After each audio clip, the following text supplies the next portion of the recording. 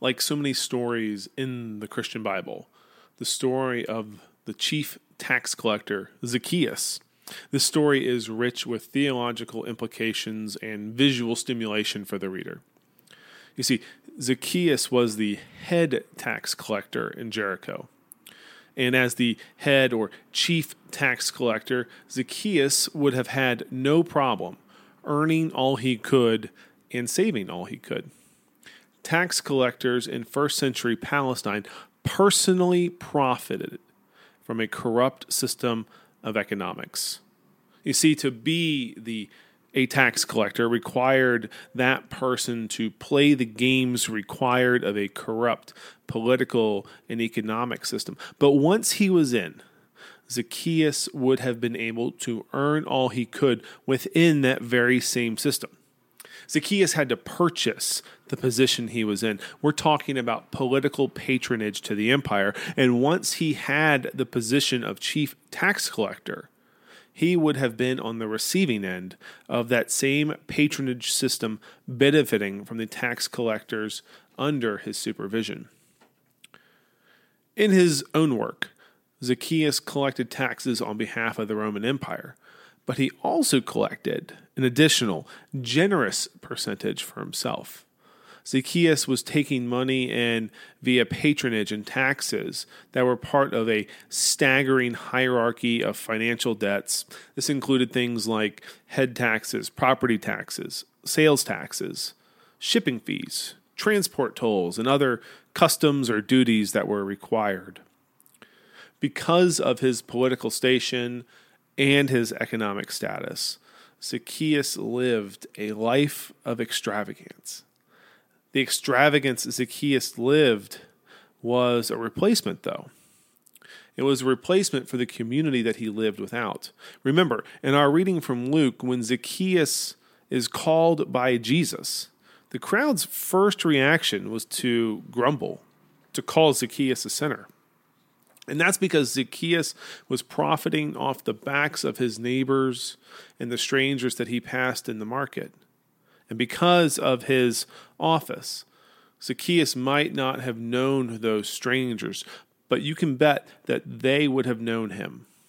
He was at the top of his profession, but the self-inflicted marginalization he experienced separated him socially and spiritually from the community. As a sinner, Zacchaeus was kept out of the religious life in Jericho. He wasn't permitted to enter into the synagogue. He was one of the heads of the local economy, and yet he was an outsider. That's Zacchaeus' life. He earned and saved, but he lived in isolation. Then Jesus comes to town. Jesus is on his way to Jerusalem. The end of chapter 19 in Luke's gospel details Jesus' triumphant entry into Jerusalem on Palm Sunday. Jesus and Zacchaeus are not only one of the most detailed accounts we have of someone encountering Jesus, but this encounter is also the last scene in Luke's gospel where his teachings transform lives before him as he begins to make his journey to the cross.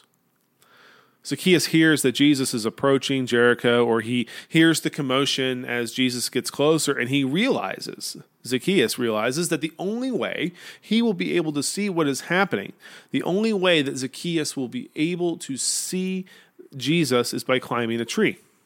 Zacchaeus' status economically was big, but in reality he was a short man, the gospel writer tells us.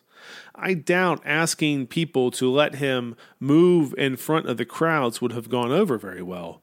Remember, Zacchaeus would have unjustly taken money from the people that were blocking his view. Can you imagine? Hey, excuse me, sir? Yeah, could you move so that I can see what's happening on the road? Yeah. I'm the guy who took all that money from you. Yeah, it was more money than you really needed to pay. Yeah, but don't worry about it. I'm still holding on to that money. I haven't spent it all quite yet. But yeah, right now, could you do me a solid and help a brother out and move out of my way. Yeah, I don't think that would have gone over well either. So Zacchaeus climbs a tree to see Jesus, but Luke doesn't tell us why.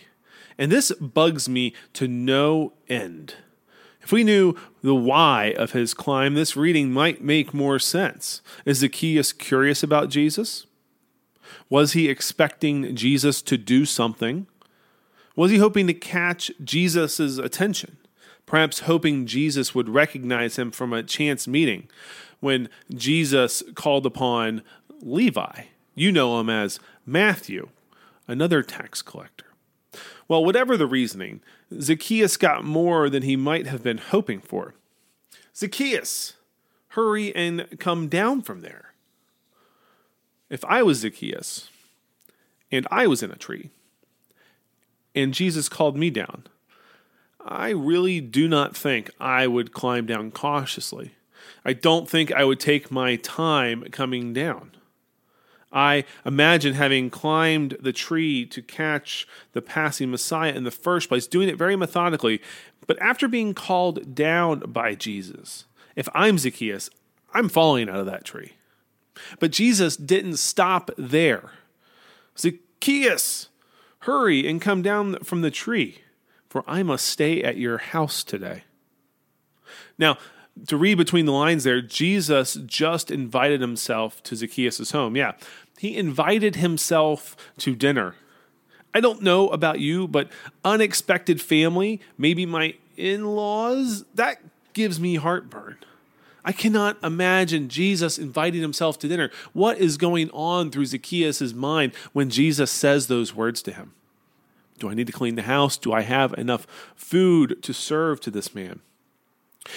So we know from the Gospels, the Apostle Paul, and our own experiences that when we encounter the living Christ, our lives are changed. We see it in the Gospels through stories like Zacchaeus. We see it with Paul on his way on the road to Emmaus. And Zacchaeus is no different.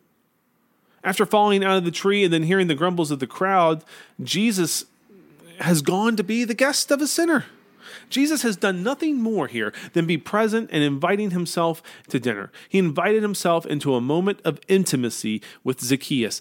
And in that moment of intimacy, Zacchaeus was changed. Zacchaeus responded to the presence and invitation of Jesus by committing publicly. And that public commitment would imply that there would be some form of public accountability to give half of his possessions to the poor and to repay anyone he defrauded 4 times over. And now you might be thinking, well, good on him. Zacchaeus did the right thing.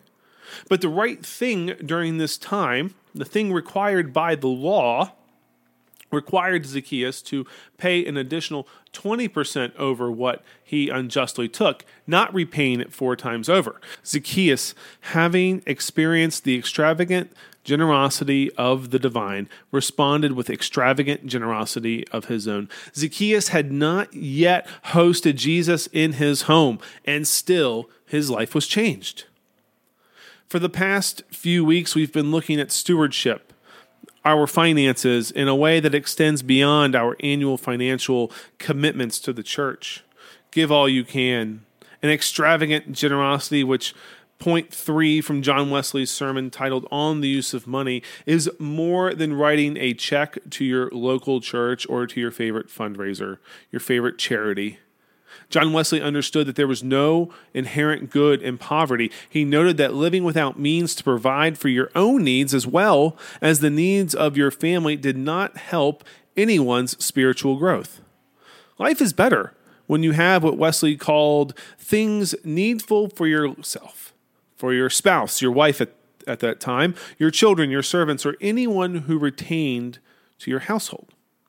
Wesley did note that moving from earning all you can and saving all you can to giving all you can was an impediment to going on to Christian perfection. Again, giving all you can is not about raising funds for the local church. The point of our extravagant generosity is to become more like Christ.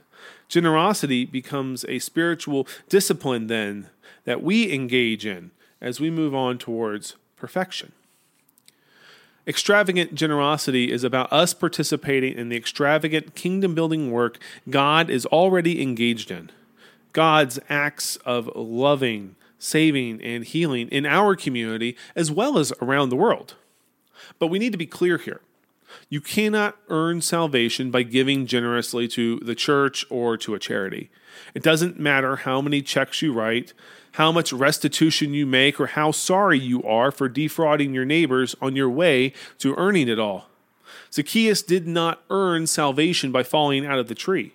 He did not earn salvation by giving half of his possessions to the poor, and he did not earn salvation by paying everything back 4 times over.